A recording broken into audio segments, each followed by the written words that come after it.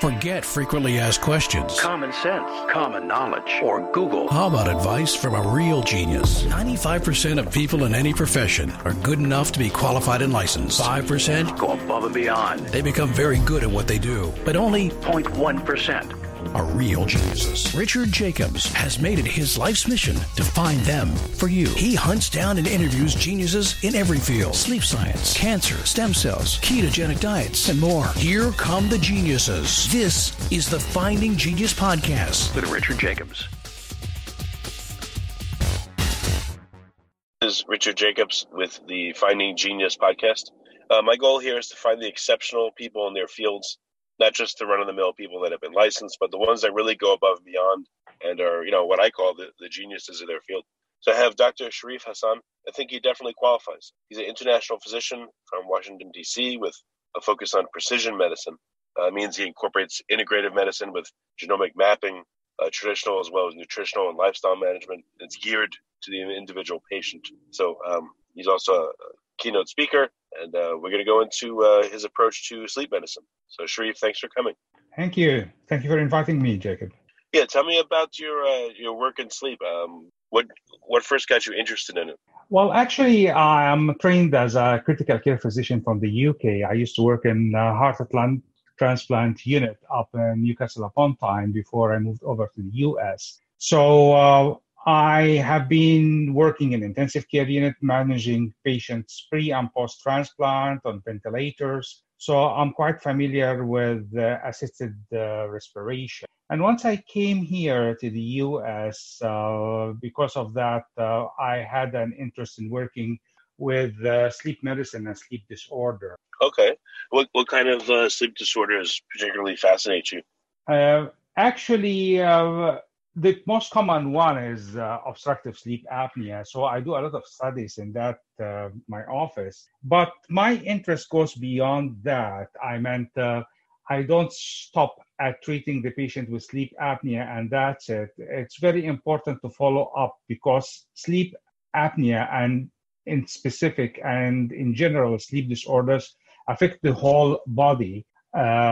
Especially when it comes to the cardiovascular system. And the interest here in that cardiovascular disease is the most prevalent and yet the most preventable, non-communicable disorder. So there is a lot of interaction here between the sleep or the brain and mind and the heart. So that's is the main focus on my work and my interest in sleep medicine. So within the world of obstructive sleep apnea, some people are doing like airway evaluations to see the shape and, the airway. There's of course CPAP, there's oral appliances.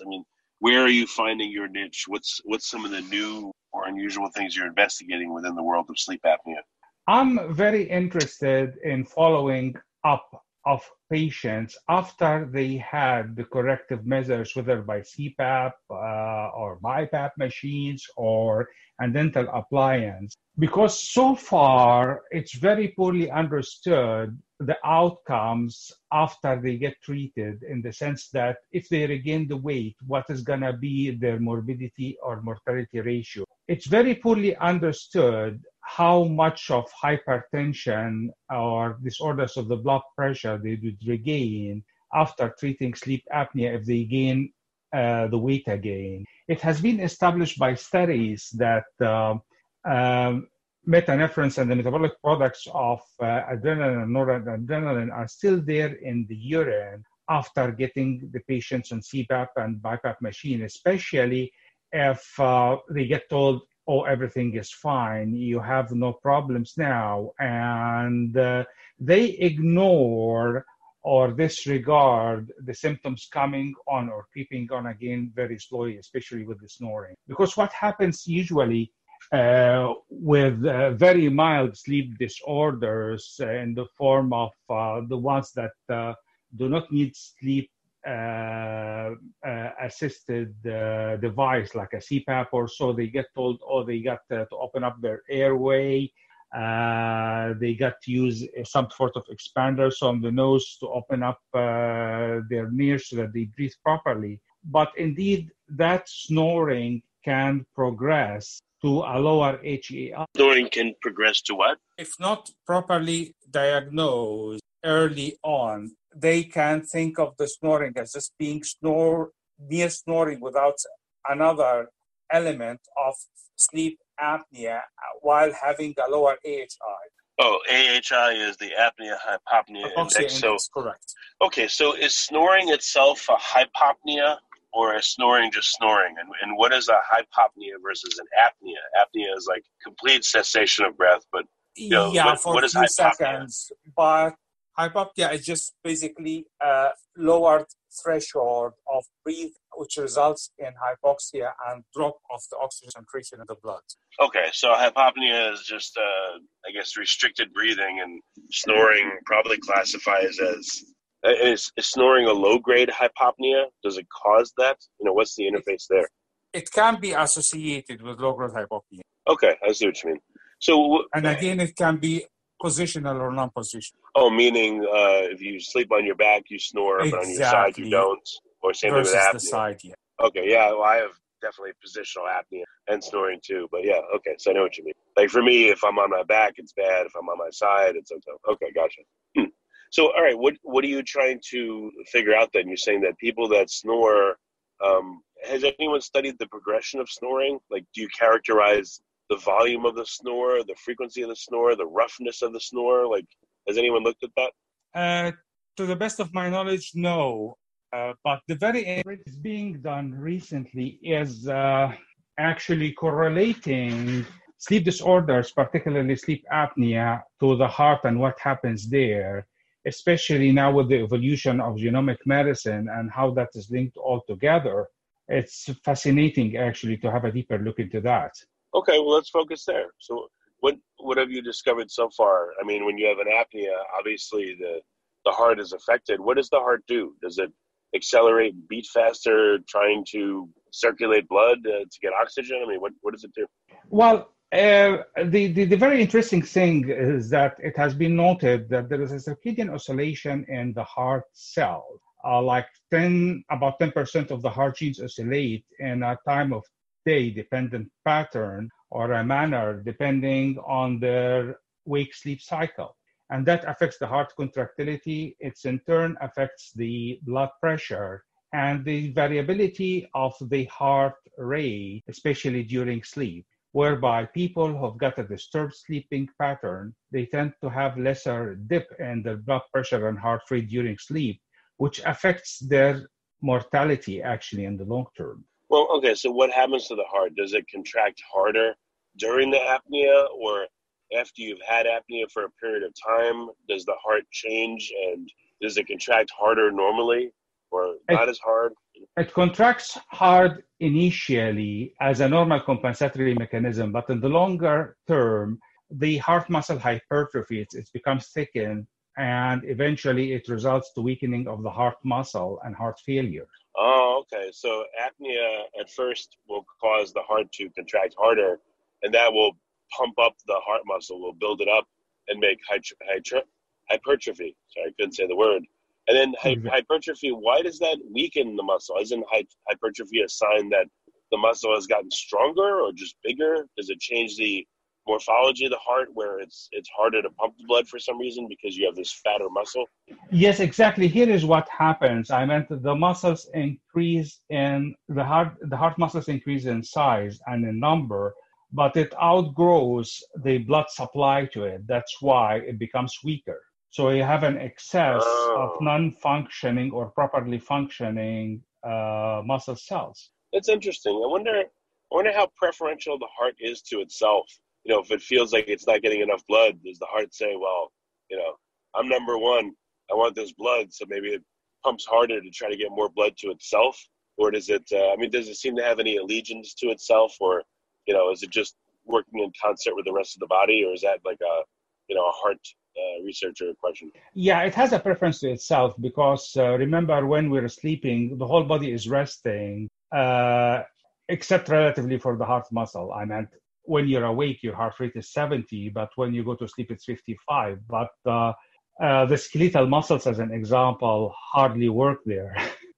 So definitely the heart has a preference to bring blood supply and oxygen to itself. And it's interesting that the heart muscles regenerate by a ratio or a percentage of about 0.5 to 5% per year. And this is good news because it shows that to a large extent, the pathological changes or the negative changes that happen there are reversible if we follow the proper treatment and lifestyle changes as well. What about the interplay between fat around the heart or, through the heart and hypertrophy? Like, the people that have fat deposits in their heart, does that increase hypertrophy? How does it interact with it? And how does it interact with the heart function as well? Do you look at that? When we say hypertrophy, we mean the lean heart muscle itself, but the fat around it can be affected by other disease. Among them is hypothyroidism, as an example, or amyloid disease. If you mean fatty degeneration of the muscle, that happens in very, very, very late stages of heart failure. Oh, so do people, for the most part, not have fat deposits around their heart? Their hearts are pretty lean? Or no? Yes, it doesn't happen except in very late stages of heart failure for it to be observed macroscopically or on looking on it with the naked eye, not under the microscope. But again, Okay, got it. Yeah. Well, the reason I was asking is if it could be observed, then maybe there would be an interplay, People with apnea that have fatty hearts versus people with apnea that don't have fatty hearts, but it sounds like it doesn't correlate right now. So that's fine. Yeah, the interesting correlation is actually about the weight changes that happen in correlation with sleep apnea and cardiovascular changes. I mean, the incidence or prevalence of heart disease, then the high blood pressure, coronary artery disease, and peripheral vascular disease too. This is much more well established. So the heart regenerates a little bit each year, which is good. Again, apnea appears to cause this hypertrophy, and then the heart essentially starves itself in some part, so it can't contract as hard. So what happens then? Like, what does the progression do to people? When it doesn't contract as hard, it's not able to supply the body systems with enough blood, and that leads to upsetting the whole body systems. There is increase in the sympathetic nervous activity. There is increased inflammation in the body. There is increased oxidative stress. There is metabolic dysfunction with more insulin resistance. There is more hypercoagulability of the blood, more endothelial damage, more atherosclerosis, more heart arrhythmias, and onset of sudden or unexplained death too. All right. So what are you looking at it from an intervention standpoint or just a observational, like this is what happens standpoint? Like, what's your end goal here? No, I'm looking at it from an observational point of view. Okay, but how would this inform you on, it's one thing to say, all right, apnea is worse than we thought, let's say, or here's what it really does. But then what do you do with that? How do you make an intervention to help people more than they're being helped right now? It is to influence the lifestyle in addition to treating the sleep disorder, whether it's by a dental device or a CPAP or BiPAP machine, and help the body to form more nitric oxide, because this is what gets the vessels to vasodilate, helps more with the oxygen delivery to all parts of the body system, especially that it is not a specific organ-dependent chemical. It's produced by all cells of the body. Okay. So, keep going. So what's the implication of that? The implications of that, when you supply when you're able to make the body form more nitric oxide, there is more vasodilatation, more delivery of oxygen to every cell in the body, which helps to reverse a lot of the changes that happen with apnea and hypoxia. So how about in training a little bit of nitrous oxide in the air supply of a CPAP? Would that be beneficial, you think?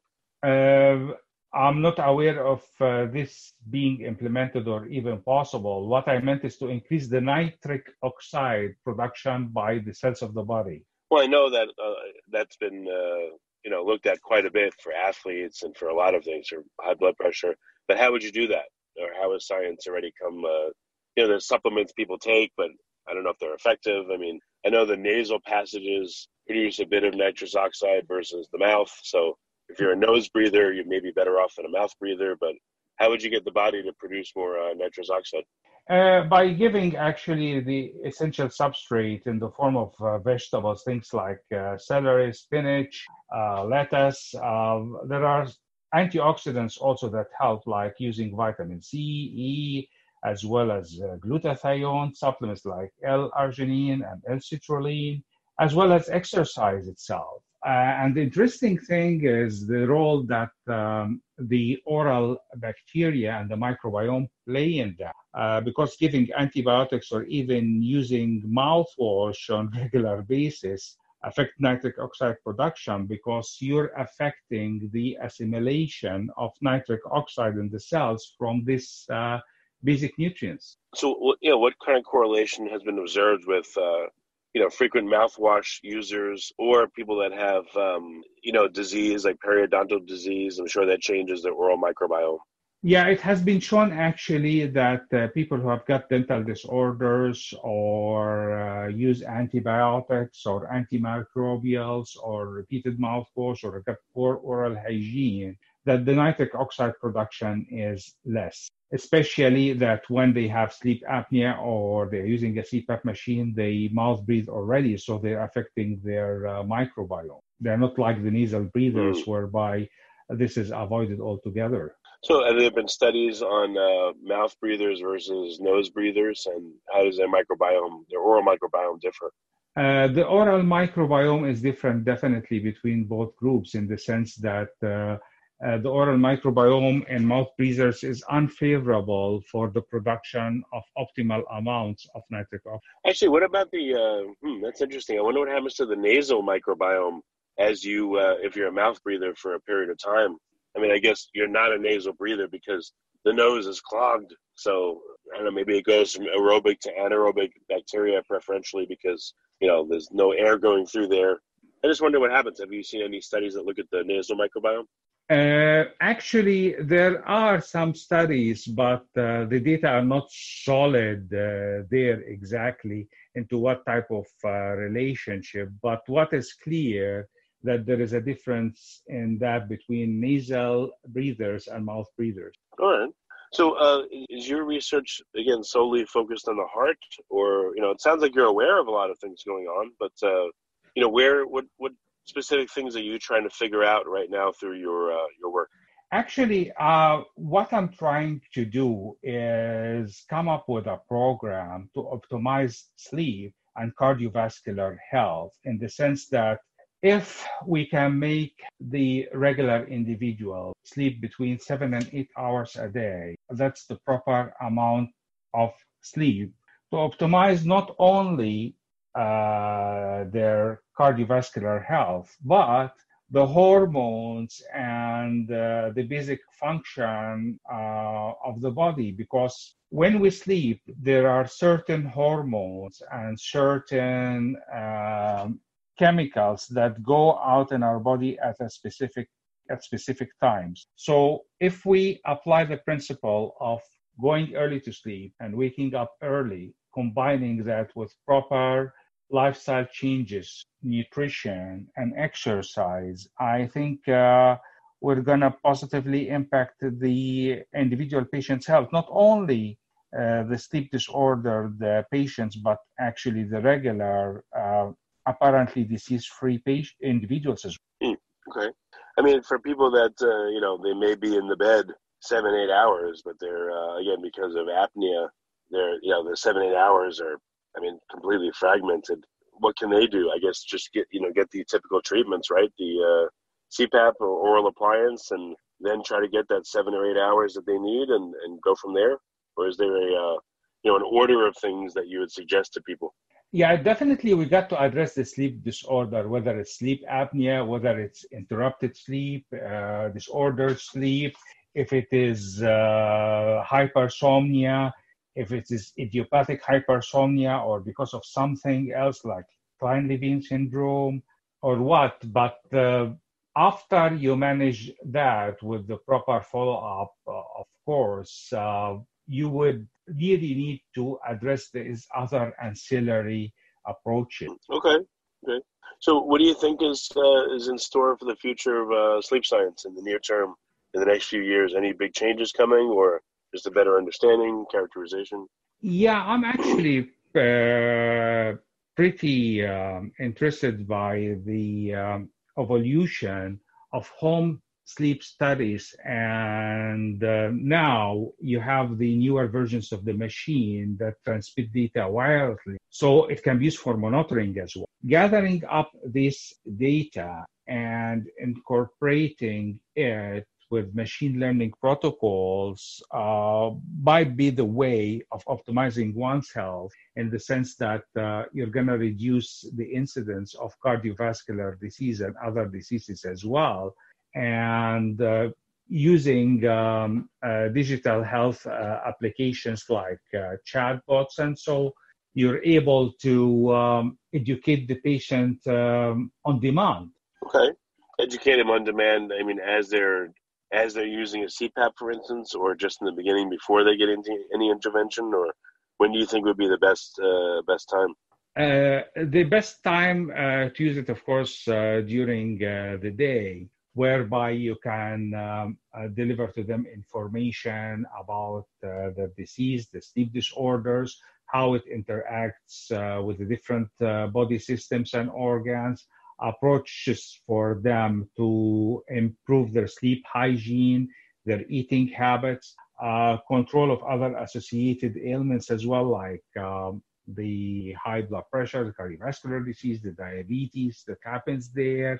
In addition to associated ailments, I meant something like, as an example, GERD or acid reflux. It's not a straightforward sleep disorder, but definitely if they have that through the night, it's going to affect their sleep, resulting in an interrupted sleep pattern, which throws off their sleep cycle in the sense that they don't have enough of deep sleep. Their sleep becomes interrupted. It's more of a REM sleep, which is not sufficient to revitalize and rest the body. So it helps us to understand the patient as a whole, not only being restricted to the sleep apnea or the sleep disorders. Okay. Well, very good. So, Sherif, what's the best way for people to find out more and to observe your research and, ask questions about it, or at least learn? Where should they go? Actually, I'm working on a product. It's a digital health product under the name of Luana.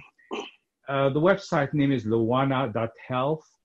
They can get in touch with me over there to go over what we're doing regarding addressing the whole body health through looking at it through an integrative approach, especially when it comes to sleep, because this is a chatbot application that is going to integrate with several sleep monitoring methods like the Oura Ring, and we're going to gather the data there and provide the patient with an application that they can use not only to manage their sleep but their overall health and prevent the most prevalent and preventable disease, which is cardiovascular disease.